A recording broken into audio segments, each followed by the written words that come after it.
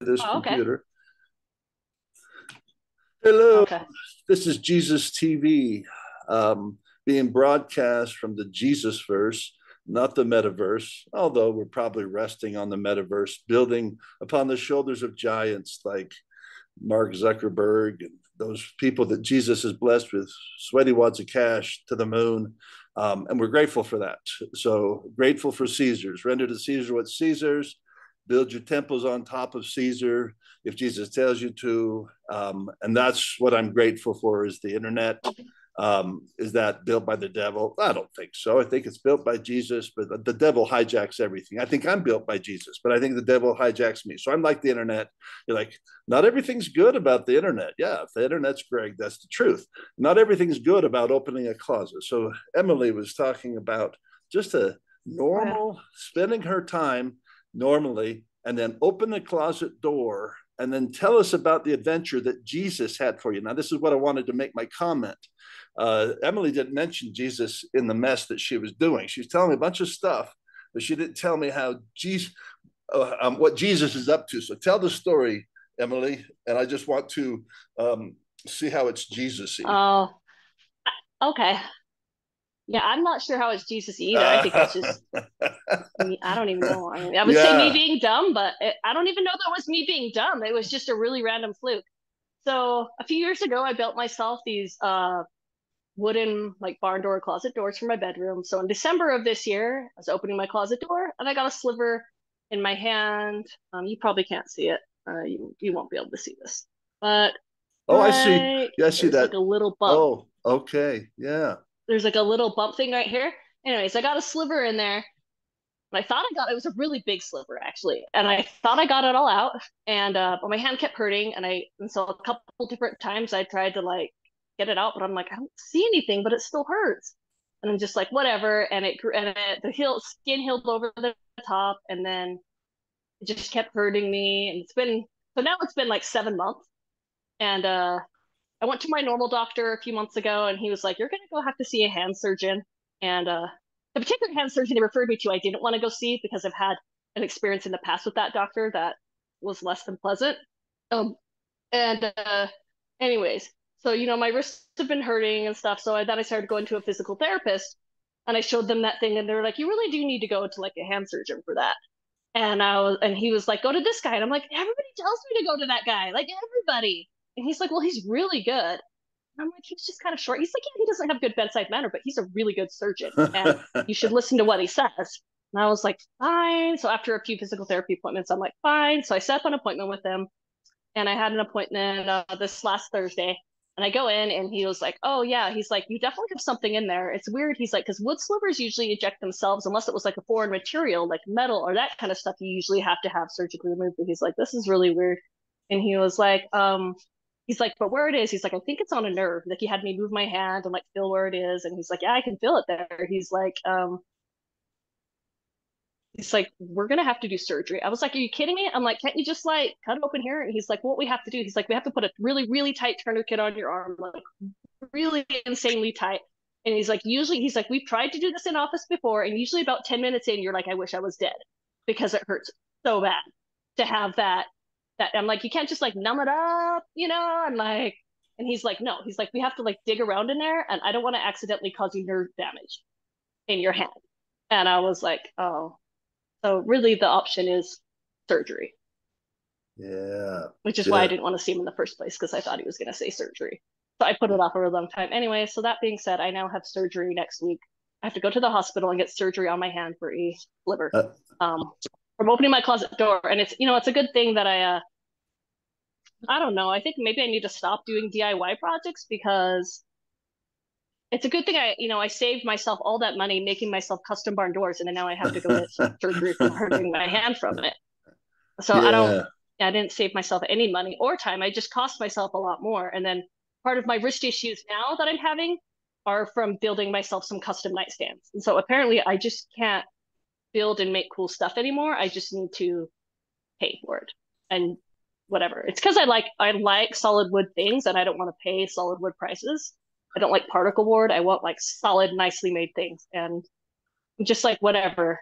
Buy a $20 nightstand on Amazon, last a couple of years. Great. It's better than having to get surgery or having to go 2 times a week to physical therapy for like 3 months. And you could buy a lot for that. Anyways, so he said, "How is Jesus in this mess?" Yeah. I don't know. I mean, my Yeah. only thing I'm thinking is maybe. So the biggest problem why my wrists and hands aren't healing is because I don't give them enough of a break because I get really, really bored.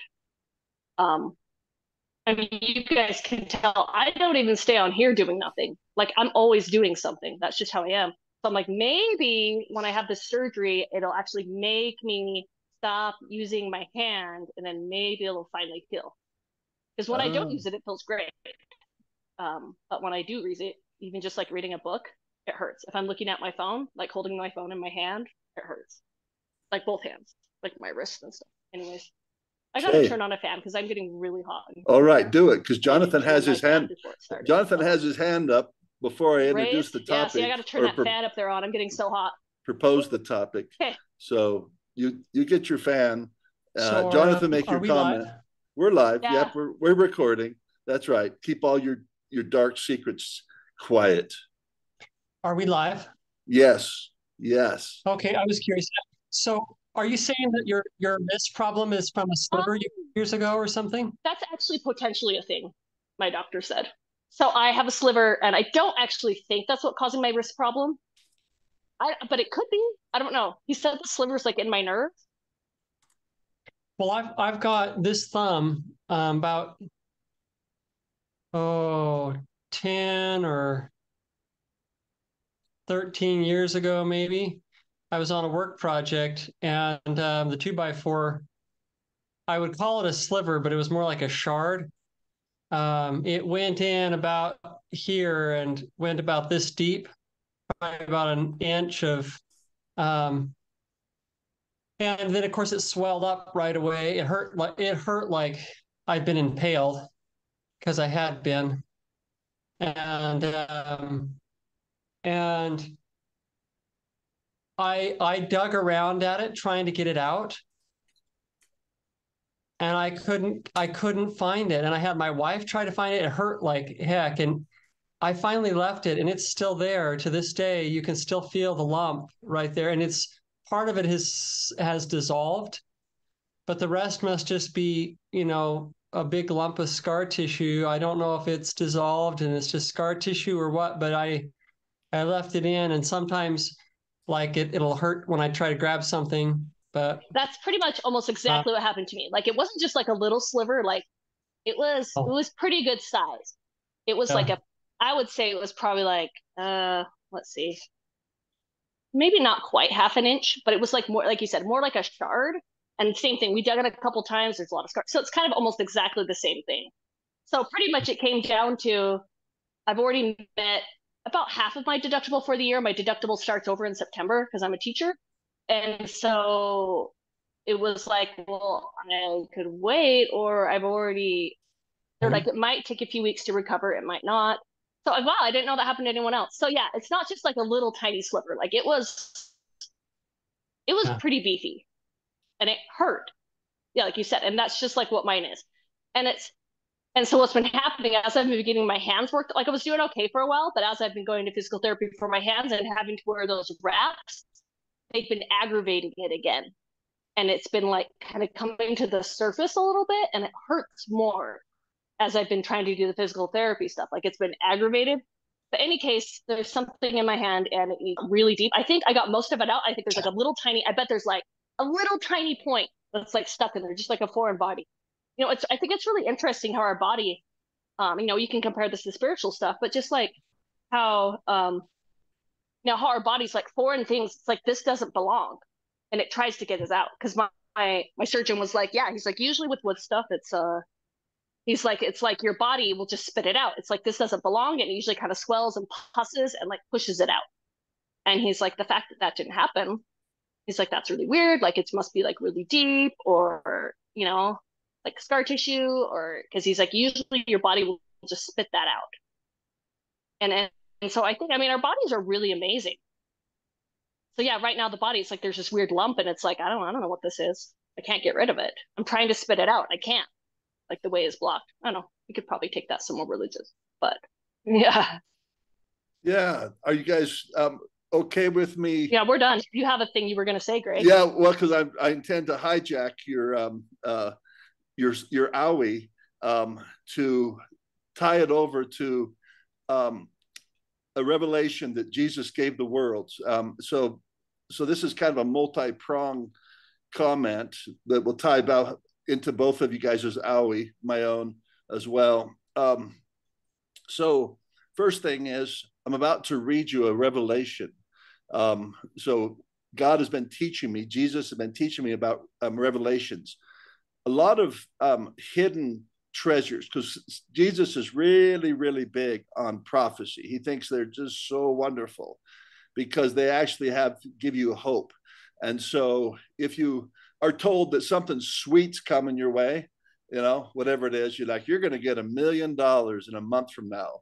That'd make, and if it was reliable, you'd be like, I'm feeling good every day. Like, I'm feeling good because I'm quitting my job in a month from now, or whatever it is, or we're going to go on a trip in a month from now. And so those are prophetic thoughts. You're looking to the future, and you have a promise that there's going to be this. Jesus uses the term promised land. If I can just hold on just a little bit longer, I know we're having marital problems, but it'll all be solved, because in a month they're going to give us $1 million. Woo! Or in a month we're going to rob a bank. Woo! There's different ways you can get hope in this world, and so hope in Christ is one of the things that I want to have you think about when you hear this prophecy. So he had these people in London, England, write this prophecy. Now, most people don't know that this is a Jesus prophecy, but when I read this, I glued to it like very few other things that have ever been written on the earth. And Jesus later, I mean, I just thought I read a good article, and it was a very insightful article. Jesus says, it's so much more than that, Greg. Anything lovely, good report, or praiseworthy is from me. What you are looking at is a hidden treasure. It's hidden because people don't even know, like, they'll read it. Oh, that's interesting. But I had been prepared to recognize it as a pearl of great price, like worth surrendering a whole lot of stuff. And you say, nah, I mean, I can hear religious people, because this starts opening up. Like, so you're saying that there's prophecies in other places than the scriptures? Oh, thousands and millions.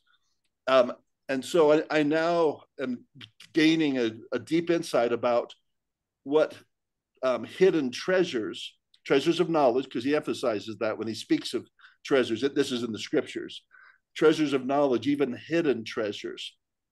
So what I'm going to read to you is a prophecy. I'm going to try to skip over some of it. You can read it on your own. But it was written by, I don't know who. There's an organization called the School of Life. But Jesus brought me to this script. They actually turned this into a movie. You can YouTube it. How to narrate your life on YouTube, and School of Life. You Google that, you'll find it.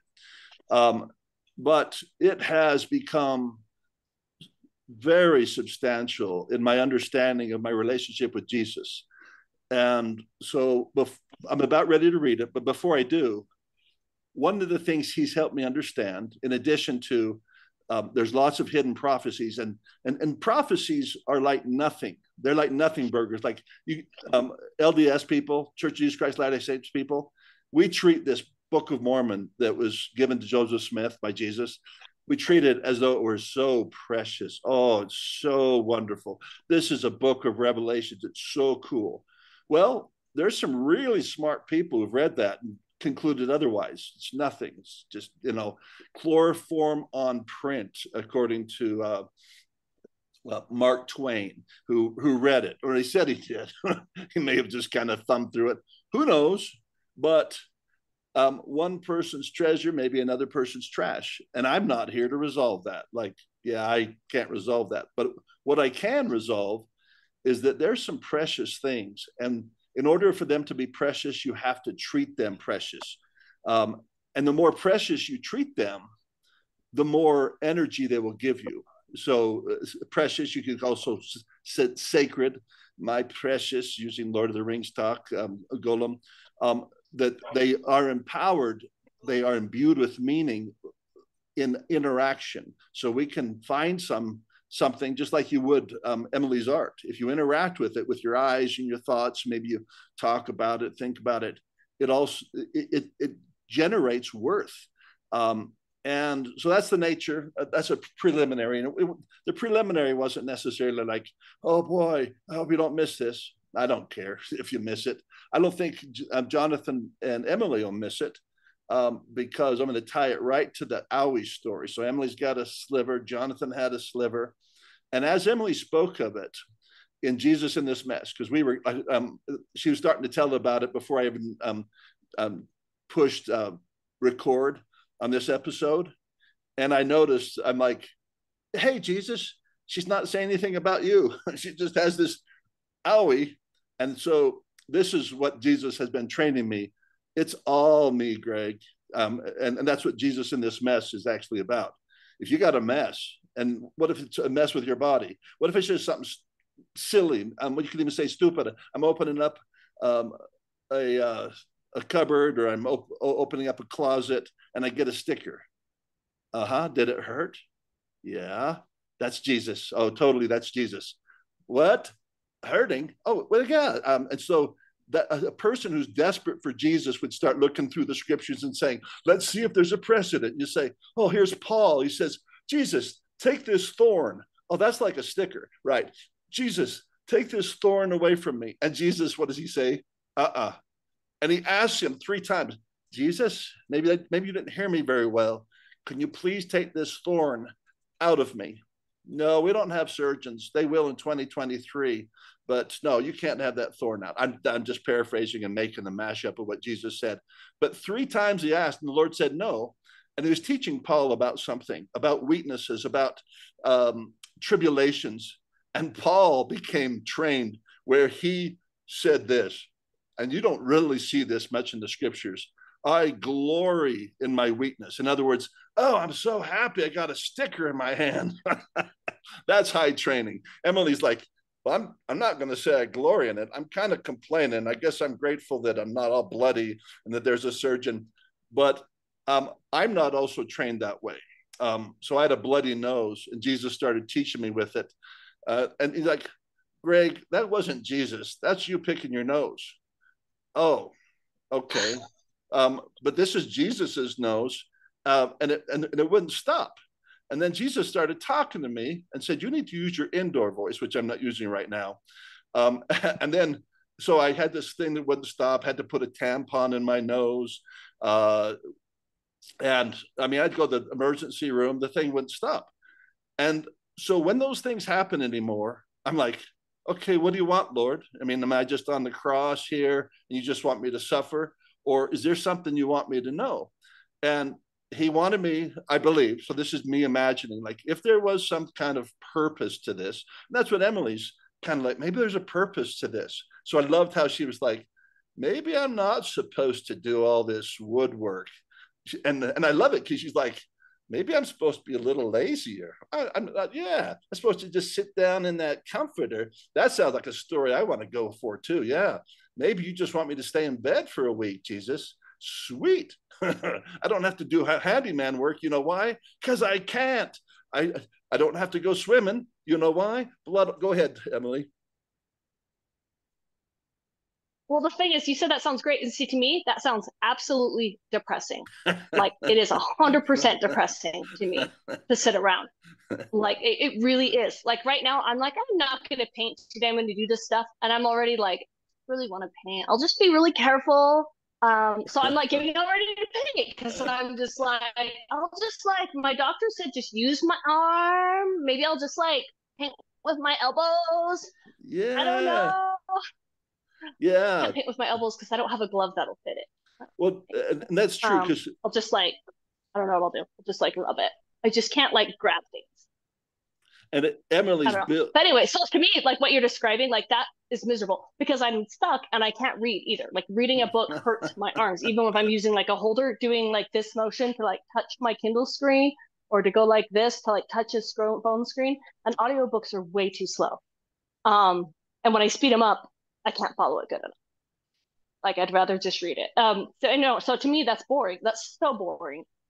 I can watch TV for like 30 minutes. Oh, I love it. So See, now that's to this, me, and like I can't play Nintendo because that hurts. So like there's nothing I can do. Does that make sense? Like you oh can't yeah, use your hands, and I'm always a two-on-one person. Like yes, always. and and to a You person, guys can tell. I'm talking to you and I'm doing stuff. I love it. And I love that you're built that way because I am too, Anyways, in so many ways. So, and I love that. As soon as you started talking that way, my mind was searching, like, okay, well, so how can this be Jesus? And the truth is, um, another prophecy that Jesus gave me that was relevant to my life. So there's tons of prophecies out there in the Ensign, what they call the Liahona and the Book of Mormon Bible. Most of them just aren't very interesting to you, but there'll be a few that are. Well, just because you need different things at different times.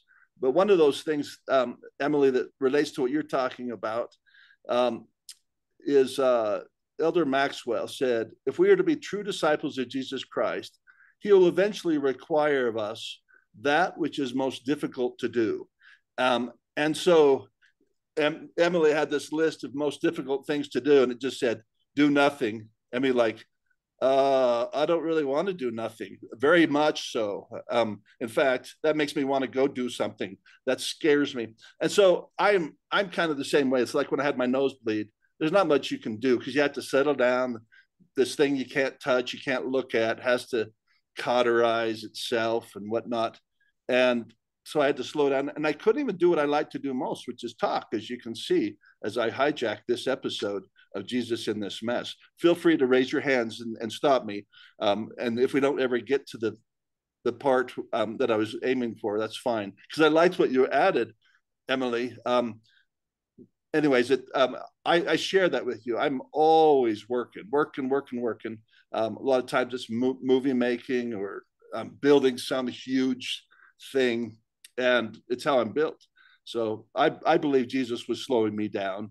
And I do seriously believe I have to learn to use my indoor voice, slow it down, and I'll work at the rest of my life because that's just counter to who I was born. And I'm okay with that. I'm okay with it taking a while. I'll go on, but I want to see if you guys have any comments.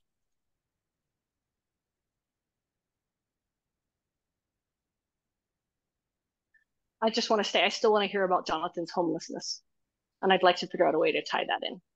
Okay. I have a question. Can you guys hear me? I can. Can you guys hear me at all? Yes. Yes. Yes. You can. Is it cutting out for you guys or is it just me? Nope, not cutting out. It's cut out for me 2 times with Greg talking, like just barely Greg was talking, and it froze for about, I don't know, like a second. Felt like a long time. Okay, I'm gonna yeah, okay, I'm going to probably leave my video off so that it streams a little better to where I'm at. Because the data I'm connected to, I guess, is being kind of slow. So I'm gonna go ahead and let Emily see if she has something. I was so focused on the sketchiness of the video that I didn't catch the end of I caught some of what Greg said, but not all. So Emily, you go ahead, and then I know there were some things that Emily wanted to talk about today too. Once we get past past whatever we're at on right now, so I just wanted to mention that, but I'll pass it back. Oh, I was just saying, all I was doing was just telling Greg, like, hey, I want to make sure we still get to Jonathan's stuff. That's all I said. And Greg kind of stopped and said he had more to say. So that's all we did. Okay. So I'll pass it back to Greg then. Yep. And I'll just take about 5 more minutes and I'll keep it short. So we have these mundane instances in our lives. And Now, I don't need to speak more about the prophecy. I received this as prophecy written by somebody else. Um, at moments of sorrow and exhaustion, it's only too easy to look back over the years and feel that our lives have, in essence, been meaningless. We take stock of just how much has gone wrong, how many errors there have been, how many unfulfilled plans and frustrated dreams we've had. We may feel like the distraught, damned Macbeth, who, on learning of his wife's death, exclaims in a pitch of agony that man is a cursed creature who struts and frets his hour upon the stage and then is heard no more. Life is a tale told by an idiot, full of sound and fury, signifying nothing. No life can avoid an intermittently high degree of sound and fury. The question is whether it must also ultimately signify nothing, as Macbeth's lines hint. But this will depend on who is doing the telling. So I'm going to jump to this next part. Only a small number of us ever self-consciously write our autobiographies. It is a task we associate with celebrities, the very old, but it is, in the background, a universal activity. We may not be publishing our stories, but we are writing them in our minds, nevertheless. Every day finds us weaving a story about who we are, about getting a sliver in our hands, where we are going, and why events happen as they did. Many of us are strikingly harsh narrators of these life stories, or we're boring narrators. We hint to ourselves that we've been morons from the beginning. We've stuffed up real big time. It's one disaster after another. That's how we go about narrating, especially late at night when our reserves of optimism run dry and demons return. Yet there is nothing necessary about our self-flagellating methods of narration. There could always be ways of telling very different, far kinder and more balanced stories from the very same set of facts. Listen to this part. You could give your life story to Dostoevsky, Proust, or Jesus, my favorite, and come out with a rather bearable, moving, tender, and noble story.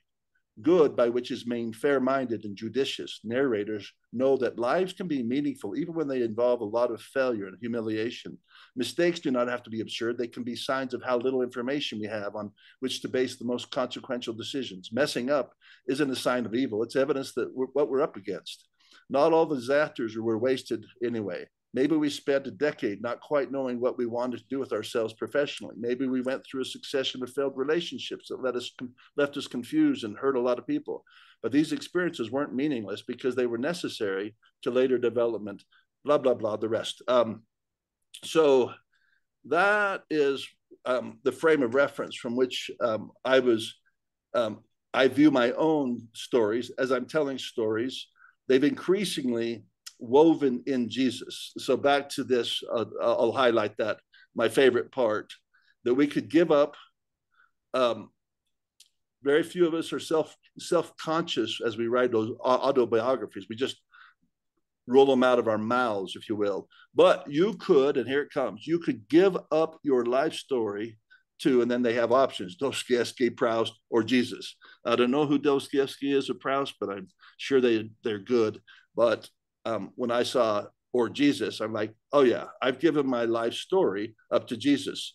Most of us give most of our life story up to what's called mundane reality. It's like a reality that everyone would understand and would feature not angels and demons and so forth. Most of our day is spent, just like this School of Life emphasis is, things just happen.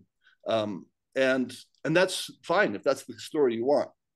But Jesus in this mess, I believe, for me, it highlights and emphasizes that maybe even things like getting stickers in your hands and having an experience with having to think about surgeons and money and time and limited, that's, what if it was set up?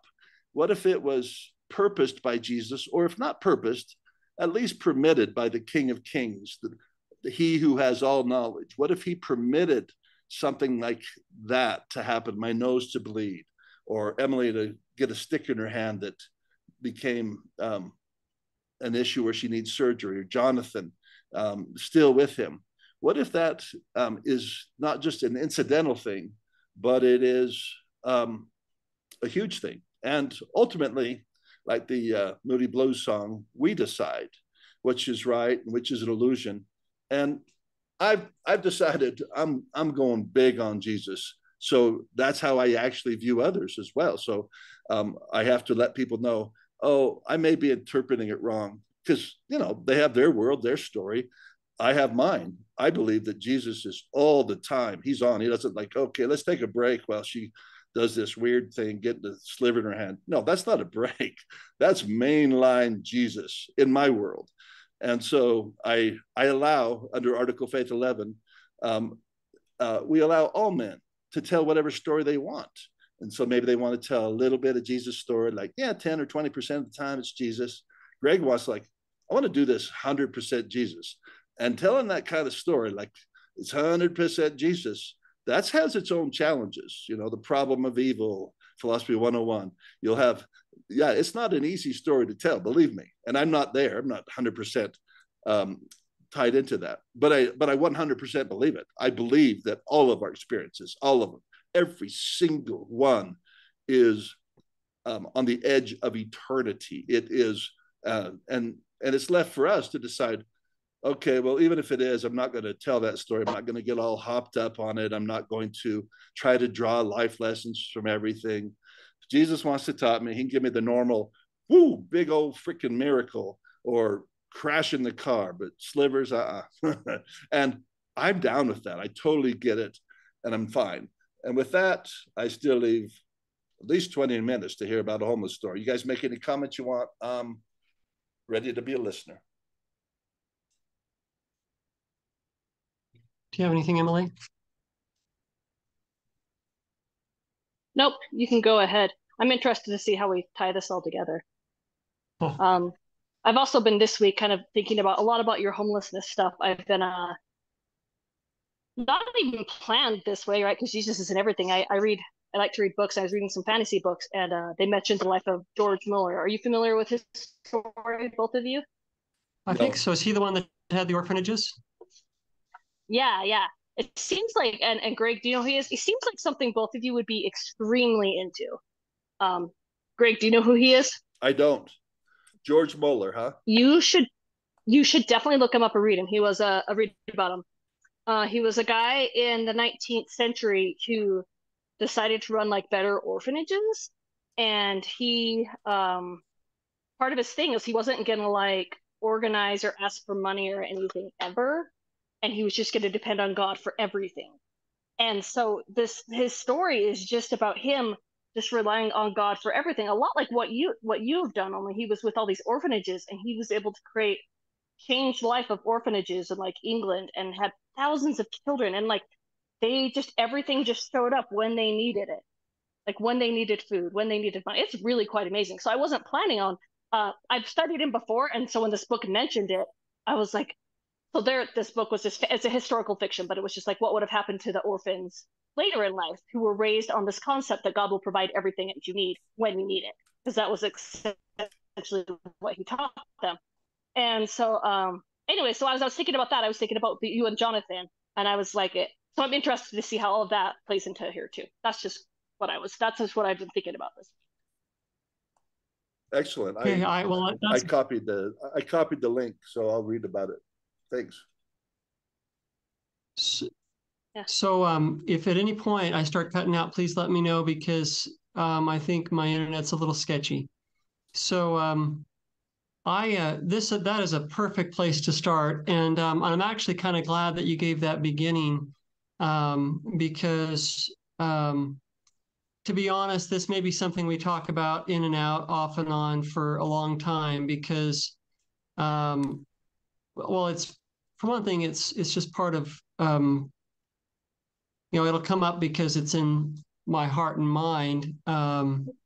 But there's too much. When you talked about the homelessness thing, I was like, wow, how do I even begin? Because there's too many stories, there's too much around it. But that's actually a perfect place to begin. So I'll tell you kind of where I met George Mueller. So there was a period in my life where I had a lot of responsibility. Um, I had a business. I had medical bills. I had I had other responsibilities. And time, I would guess that just before I could even eat or put food on the table or anything like that for the people I loved, I had probably, let me think about this.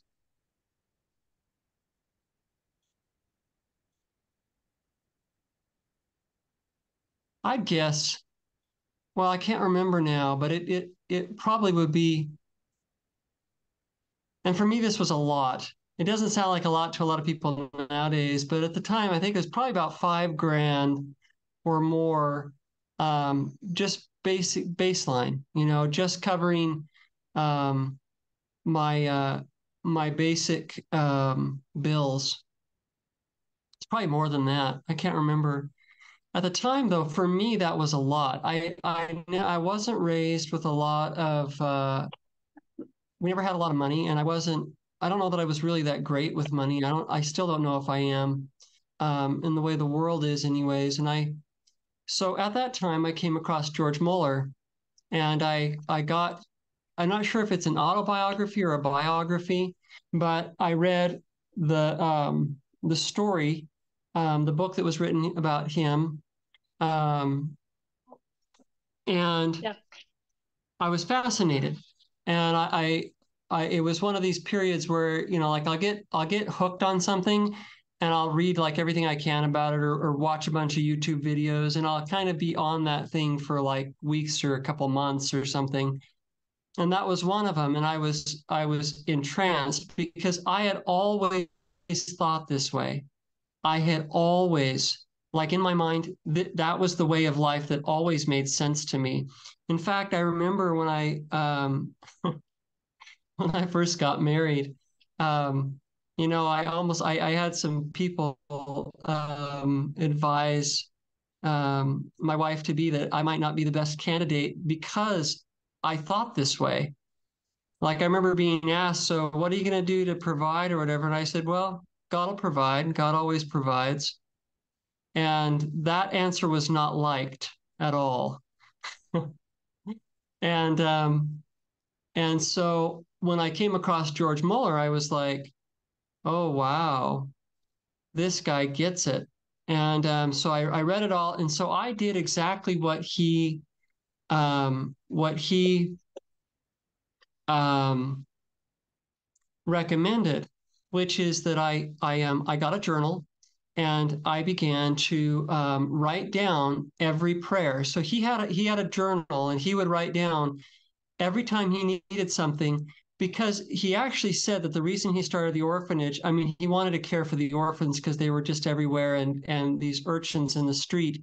So that was important to him too. But he said that the main reason he did it is he wanted to show the world about faith and how faith works, and that it actually does work. He wanted his life to be, as Greg would put it, a living parable. And so he he decided he would do this, and this is the way he would show the world. And so he wrote down every prayer, and then he would write down when it was fulfilled. So like needed um, bread for the orphans on this day, and at 11:03 a.m. somebody came by with bread and milk, and then he would do the next one, the next one. And at one point he says he had a record of over 10,000 prayers that had been answered.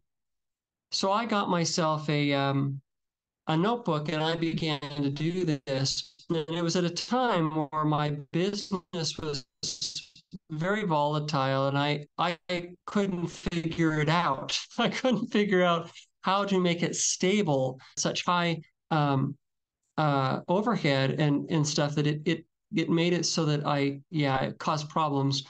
And so I began to write down every single prayer, and some were fulfilled here and there. But I started doing this right at the time that my business started to kind of ebb. It was like, and the things started to kind of go downhill.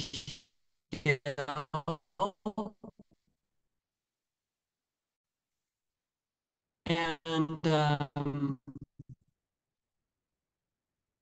And I did this for probably the better part of a year.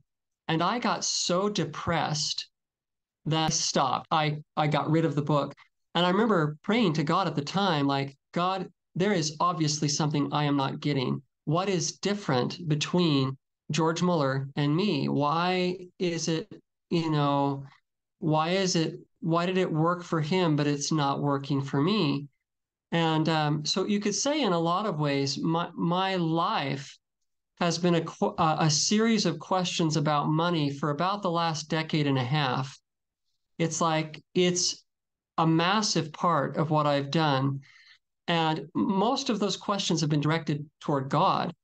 And so it's like, and what I didn't realize at the time was that God had to take me on a journey because there were things that were so kind of wrong-minded in the way that I thought about economy and finances and etc.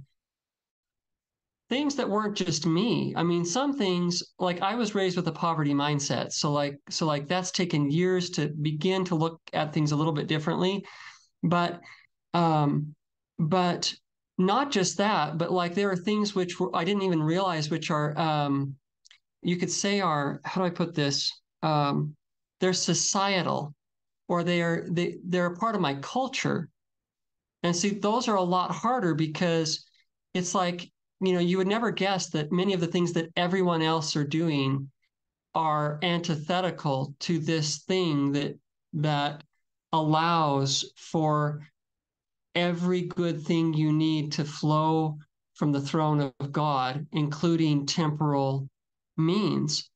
It's like, who would guess that like an entire society, an entire economy, an entire culture would set up frameworks which are completely antithetical to that working.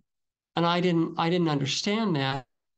And so, I think that was a beginning, is that it's like, because I had these deep questions, I think is part of the reason why God needed to lead me on a path that led through homelessness, through having to beg, um, through having to look at the world and at the way I handled the blessings that flowed to me from God. I had to look at them from a completely other mindset, um, and and I can say the one thing that comes to mind. There's probably dozens and dozens, but one main thing is that I can see now is that I wasn't low enough. I was not nearly low enough. I did not have an understanding very well of all of what I really needed at the time. Oh, so, well, we just have grown up in a culture that I think we're a long ways from where George Mueller's culture was. And his culture was deeply flawed, but it's almost as if we don't even understand the frameworks under which he and God kind of worked that out. Um, so that's a beginning. Before I go on from any more from that, I'll just turn it back to you guys, see if you have any thoughts or questions. But um, I love that you started with George Mueller. I hadn't even thought that was a major key early thing that happened in my journey. That that eventually would, part of the school of all that would lead through homelessness and other things. But any thoughts, you guys, or questions?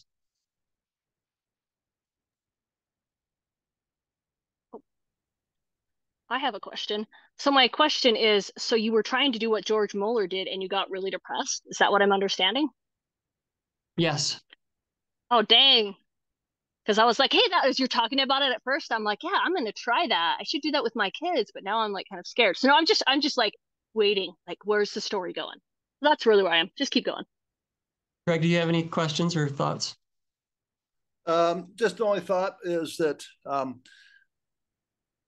believe we're all on the path of George Mueller. I believe that we need assistance to do that.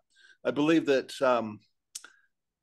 most of us have to be broken, which means, unfortunately, mentally, physically, that ultimately we have to descend below all things. So I'm very interested in reading about him, but that's the wider frame by which I'm viewing what you're doing, and then its relationship to other people. That one way or another we have to have an approximation, because that's true. All of us have to have an approximation of Jesus. We don't all have to go through the same experiences, but we have to go through an approximation of those experiences. Maybe mentally in our head, feel like outcast. Yep, everybody's got to do that. We all have to go into the wilderness. All of it during this life, I don't know. Probably not. Probably some of us, but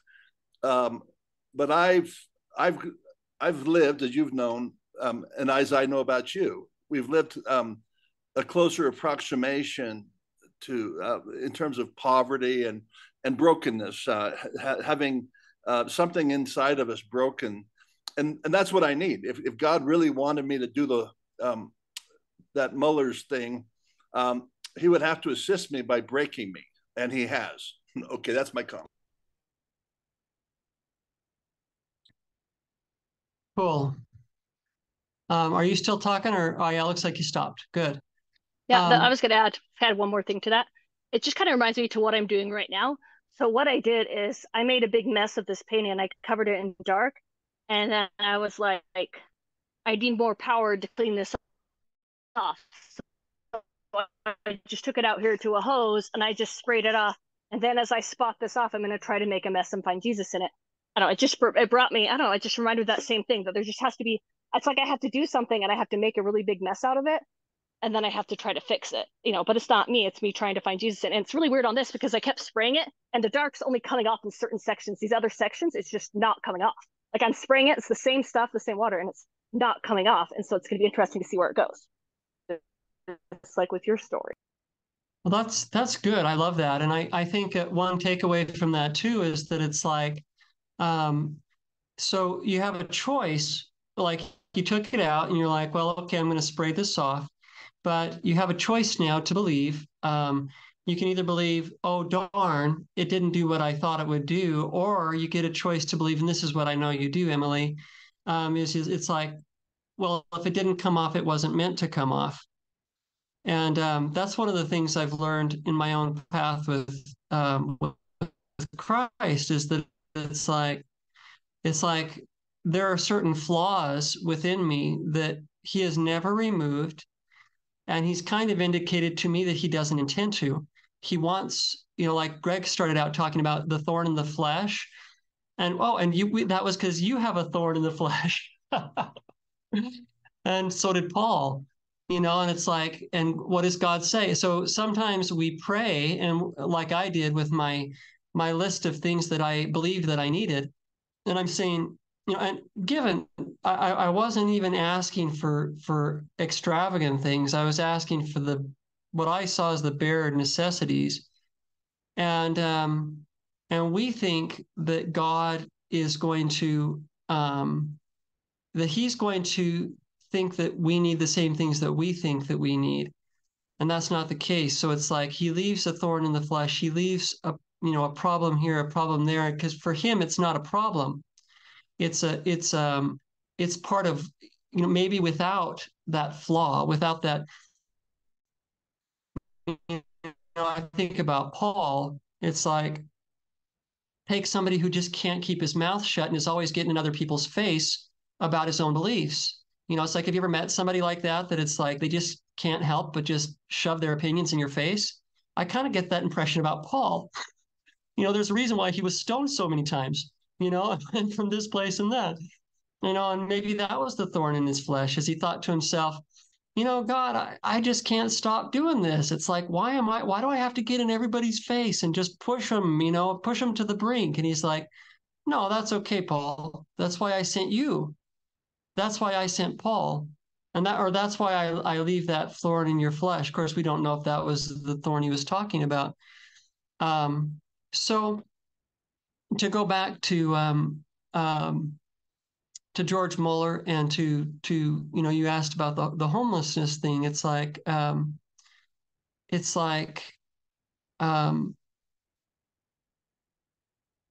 yeah, I'm not quite sure how to tie it in now because it's, it's, oh, it's just its own.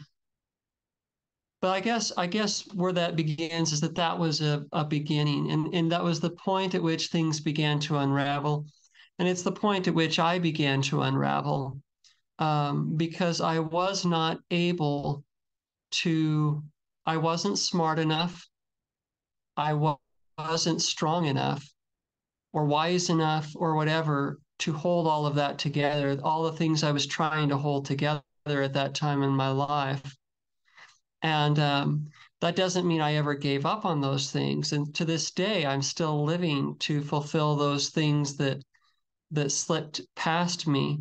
But but um, we get a choice, like Greg was saying earlier, we get a choice to believe, to have Christ tell us about our story. And in my story, it was purposeful that I broke. It was purposeful that I was unable to hold it together. I remember a time, within probably a year or two after the time that I described, I remember a time where I was sitting in my office, um, and I would work for about 10 minutes, and then I would have a panic attack, and I'd have to lay down prostrate on the floor for about 20 minutes, 25 minutes, and try to completely relax. And then I could get up and I could work for another 10 minutes. And and then fast forward um, another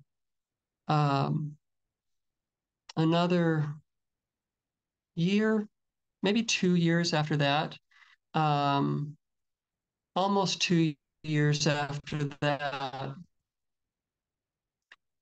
you know, and during this period, as I'm going downhill, I had many people who were generous and tried to give me some money here and there, tried to help me with work here and there, tried to offer me jobs. And I took some jobs here and there. I did temporary work, which had been kind of prophesied in a blessing that I had received, that I would have temp jobs that would eventually lead to something that would support my family. And but you know, everybody around me could tell I was unraveling, and I was dropping, not purposefully, but just like one thing after another. I couldn't handle, and and it's we've talked about this before. It's so much easier when you have a broken leg because you can point to the cast. When it's in your brain or in your soul, it's like it's harder.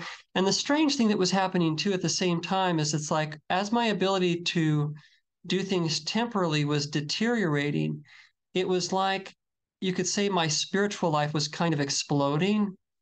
It was like I was seeing more and more things that had to do with the kingdom of God. Um, and it was you could say that was part of what was undoing me. I was already, because of my own faults and everything, kind of unraveling. But then it was like, it would be like if somebody came to you and said, and kind of pointed out to you that like everything you were doing, say your job as a teacher or something, how it wasn't what you thought, and that maybe you're not even helping these kids. Maybe you're, you know, it's like it's doing no good at all. It's like I don't think that's the case at all. I think you're doing much good, but if someone did that to you and they could actually show you that that was the case, it would make it much more difficult for you to continue to get up and go to work. And that was kind of happening with me. It's like it was like God was like showing me the world and the way that we think, like almost from a higher perspective in a way. And it was like, and I've heard people who like the Easterners, you know, like when they have like they call it nirvana, or they have an enlightenment moment, like some of them will become completely useless, like, and you know, and they'll just like sit in the woods, like, and they look like they're like meditating and they're like half there, but it's like like, and some of them like they kind of they'll come back together later on and they can start to function again. I don't know if you ever, sorry, I am coming around to the homeless thing, but it's taken me a second. So I don't know if you guys have heard of Eckhart Tolle. Emily, have you heard of him? Nope. Okay, so he's somebody to look up. He's one of the spiritual thought leaders, like the he's really great. If you ever listen to him, he talks about being present and he you could say he's a spiritual teacher, and he's all over the internet. You can find him on YouTube. But he talked about he had this experience when he was 29, and basically what happened is that like he kind of detached from his ego. He was completely miserable, suicidal, was basically about to end it all. And something happened one night, and he saw something like spiritually, like, and he saw it like it was like he became detached from who he was. And he said he woke up the next morning, like everything was just like beautiful, like all of that horrible, you know, the horribleness that he had been dealing with was gone. And and he um and he was basically a totally different person after that, because it was like he realized that he wasn't who he thought he was, and like he was actually getting a PhD, and he taught at I think it was Cambridge at the time. He was one of the student teachers, and he kept doing that for a little while, but like after about 6 months, I think he said, he was like a knowing came. I'm going to walk away from the PhD. And he walked in and he told him, I'm leaving. And then he spent 2 years bench. And he said he hardly ate. There was a boot temple, and he would go over there because they would feed him. And if he was lucky, he got one meal a day. But it was like he had seen something almost and I've heard of near death experience people who like they'll have a near death experience, and then it becomes really difficult for them to reassimilate into life afterwards. And because it's like once you've seen something from that perspective, and you've seen kind of this otherworldly thing, it's like this world is kind of depressing. They come back and sometimes they're really depressed for a while, and they have a hard time. And sometimes like they lose jobs, family will kind of leave them because they're totally different when they come back. And it's like, so I went through something like that. So as my ability to provide is deteriorating, going down the drain in a funnel, like I'm seeing like things in an explosive way, like one thing after another after another. And then um so the first time I was homeless, there came a point where I realized I'd kind of worn out my welcome everywhere. The people I loved were finding ways to take care of their needs on their own because I could do less and less jobs. But I was still kind of trying. I made this last ditch effort, and I went to be with some family, and I had been told to write. God had told me on a mountain down in southern Utah to go write, and so he had given me an idea for a story, and I was so fragile, like I couldn't even, in my mind, it was hard for me to hold it together even in a temporary job. And this was like my last ditch effort. I said, I'm going to try to write this thing. And I went down and I spent 3 months. And I remember I had the idea. It's funny, it's always 2 or 3 months I'm given to write something. And if I don't get it done, it's over. I'll have to come back to it years later. But the point being is like I remember I had 3 months and I tried and miserably failed to get the story out.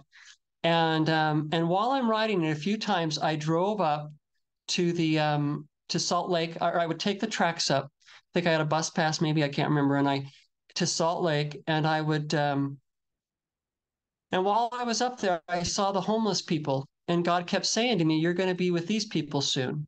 You're going to be with these people soon." And it was freaking me out like nothing else. I was like, "What?" Of course, he'd already freaked me out a number of times, but I was like, what in the world? And of course I have people who are telling me at the time, you're going crazy. And I'm like, yes, I think you're right. Uh, but it's only partly crazy. There's something else going on. And so I'm thinking to myself, like, am I going crazy? I must be going crazy. And and I remember like so you're going to be around these people and I thought to myself, okay, well, I can't do that.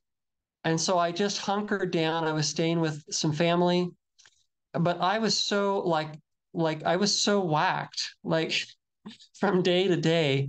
Like I would say one thing and then I would say the opposite the next because it was like I was living in two worlds. It was like I was seeing things from the rational perspective, the way that everybody thinks in this world. And I'd be like, okay, no, I got to be like this. And the next day I'd be like, you know what, you guys, this is all wrong. We got to be, I would go on back and forth. And somebody that I was close to that I was staying with, they were like, you're making me crazy.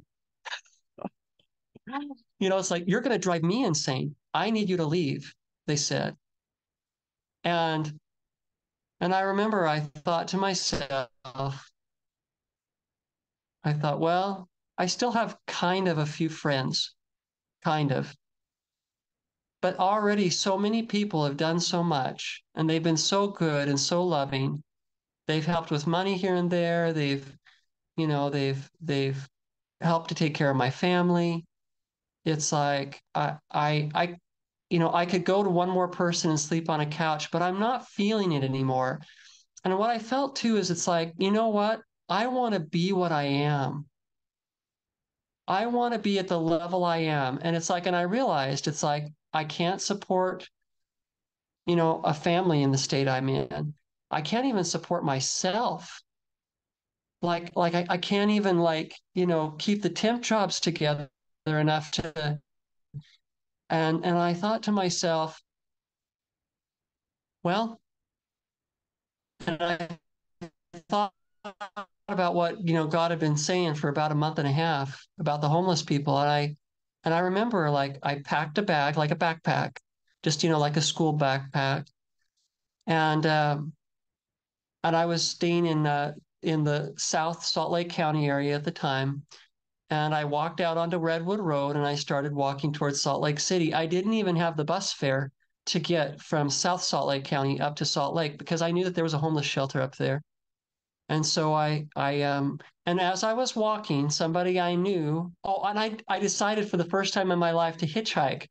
So I put out my thumb as I'm walking along, and somebody I knew, a woman I knew and her kids saw me, recognized me. I don't think she normally picks up hitchhikers. And she said, are you okay?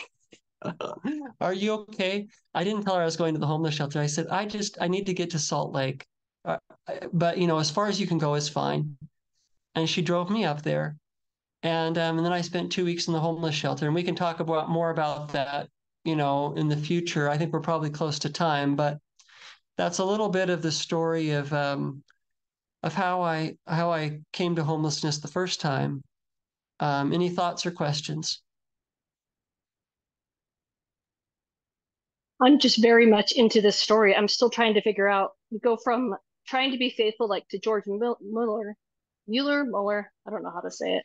Anyways, to, I mean, essentially losing everything and just becoming so depressed and so, and what I'm just trying to restate what I'm understanding from your story, but becoming so, yeah, just really stuck in a deep, deep depression, and, unable to work, unable to hold a job.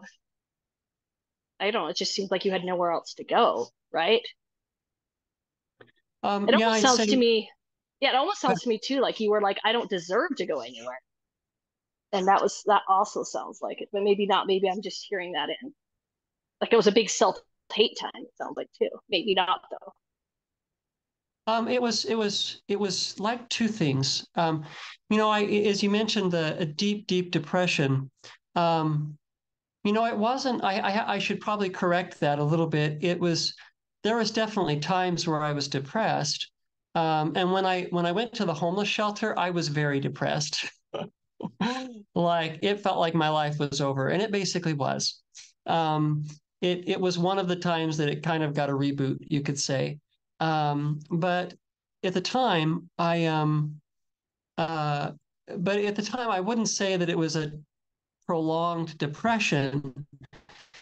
Um, but I would say that it was its own kind of what you might say mental illness.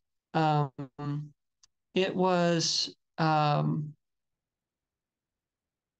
it was well, and I so you said two things. I'm trying to tie the two. Oh, and the George Mueller thing and how I went from George Mueller to that. So, um, oh, can you restate? Can you synopsize your question? I can try to. So I was just saying, Good. it's crazy to Please, me how you went from I like can get George it. Mueller is this example of faith, and you're like, I'm going to try to be faithful like George Mueller. And that sounds like something I would try to do. I'm going to try to write down things that I asked, and when they're answered, I'm going to write it down. So it sounds like the things you were asking for weren't answered, so you got really depressed. And I don't know if it was like God doesn't love me or I'm not doing something right. I don't know. That's where I'm trying to like I'm trying to make the connection because I'm like, well, I wanted to do what George Mueller did, and would that be bad? You know, like that's kind of what that's where I am in my head.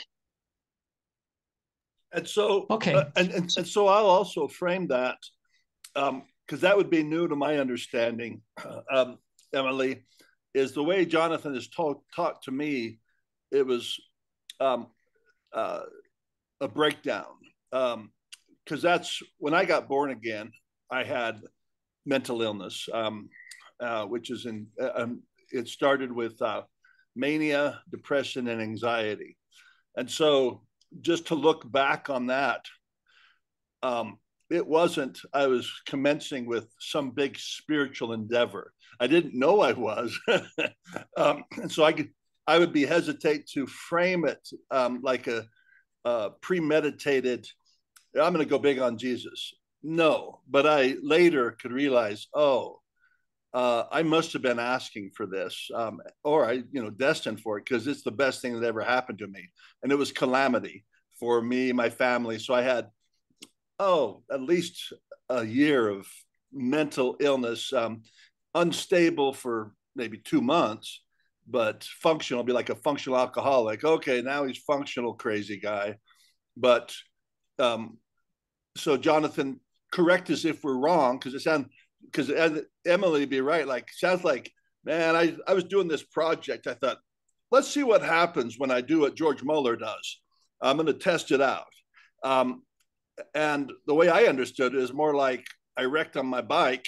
Um, uh, but yes, you have a good heart, Jonathan, and I think throughout your life, because that's why I also know other parts of your story going all the way back to childhood, the desire to line up with God's alignment. Jonathan has always wanted to do what's right and good, and I like that about him. But anyways, it's his story. I'm not going to tell it. So maybe he say, no, Emily's right. It was a total project and it went bonkers, but in a good way. Okay, go ahead, Jonathan. Tell it in any correction.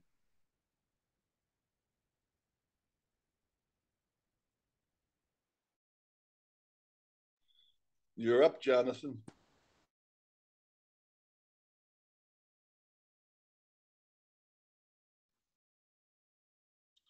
We're back. We're back. At least one of us is. We're still recording. I know. Okay, we're back. Well, it makes me wonder if he's gonna. Let's wait and see if he sends us. I don't know if he has to do a No, new link we're in. or I don't I'm know. in what.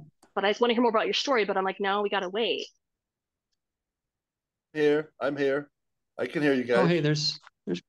I hear you. I hear you. I hear You're you. here? Yep, I'm Okay. I think here. we're back. Your Yep. recording stopped.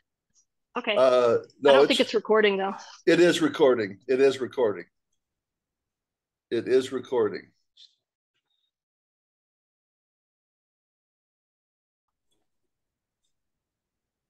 Just keep painting then. Yeah, just Okay, keep paying for now. we're on. Well, I'll talk about I it need and this. We're back on. We're over it. on. We're on. All right. Go ahead. Okay. Can we hear you, Craig? Yep, we're good. All right. Okay. Well, I'll pick up where I was at. We're recording, right? Yep, we're recording. Yep. Okay.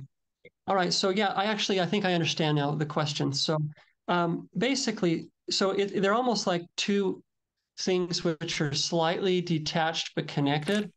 So um, so I had a reason why money was important to me at the time, and it wasn't Maseratis or bigger houses. Um, and it seemed very much. I thought, Greg or George Mueller had a purpose, and so do I. And so um, and I had this sense that it was like um, I needed help. I'll just put it that way. Like I was trying to carry a large burden, and if you can imagine, like a truck that's pulling a big load, and it gets on a little bit of rough gravel or mud or something, and the wheels begin to spin, and it's trying to find every way it can to get some traction. That's part of what George Mueller was for me, was that it was like, because most people would say, okay, if you have financial problems, go to the financiers, right? Go to the people who've made a lot of money and ask them questions, read the self-help books. Well, for me, I was never drawn to those things.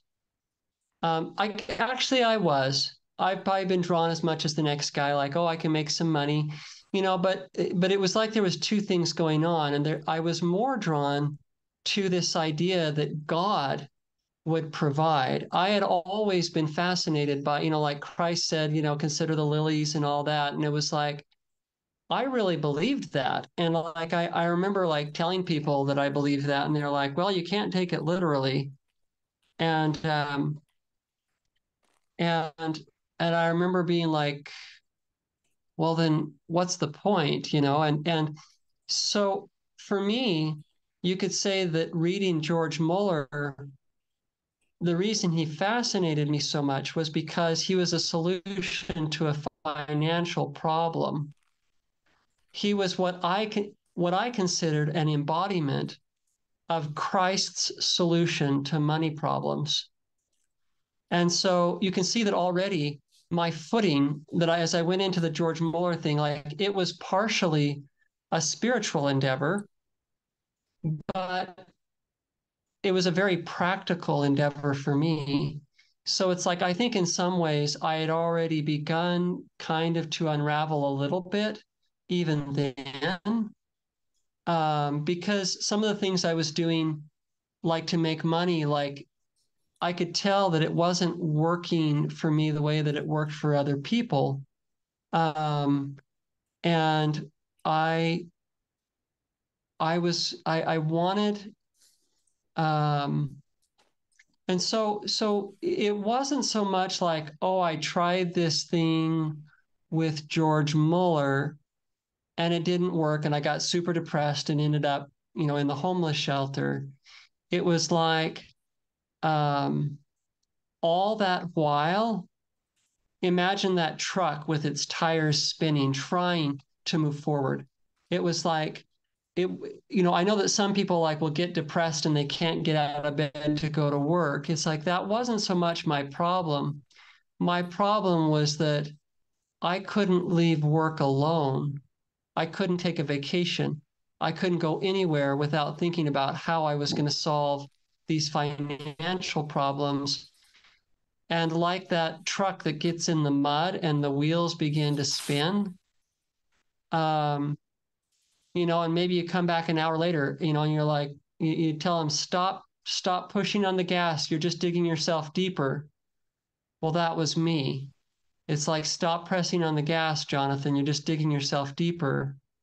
And it's like, and in the end, it's like what happened is that all the people around me just had to like told them to, only they didn't see it the way the guy would see someone who's, stuck in the mud.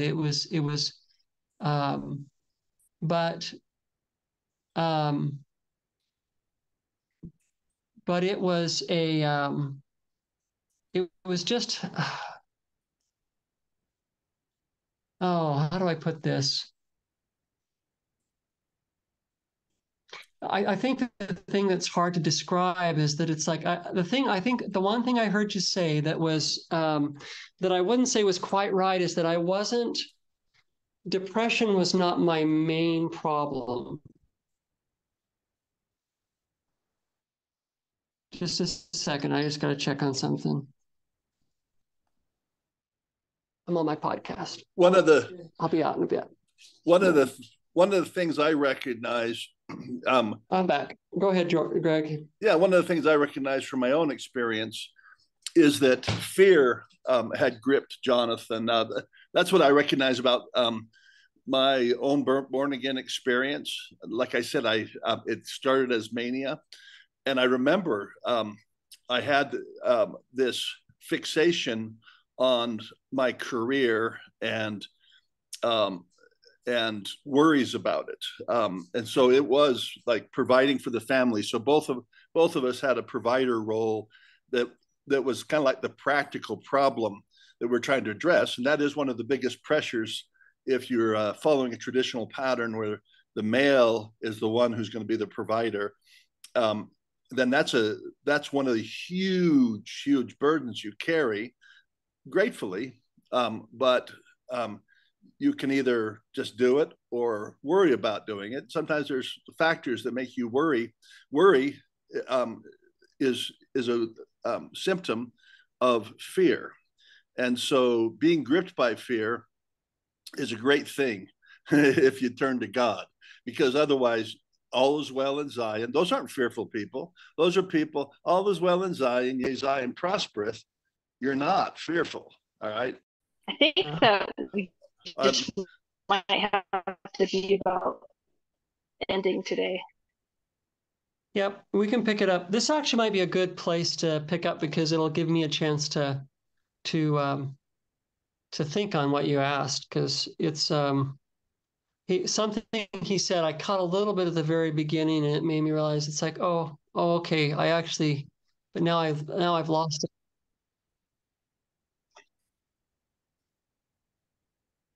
Go on with what you're saying. It's great. Says back. Yeah, he's back, but I don't see him. I guess if you want to just close it up, we'll pick it up there. Oh, okay.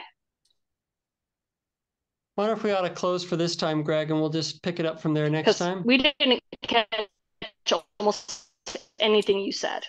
That's right. Yeah, let's pick it up next time. I'll just share my comment with you, Jonathan, offline. So we'll end this. Thanks for joining us. Sorry, a little technical difficulties, but Jesus is in the mess, so I expect it's just fine.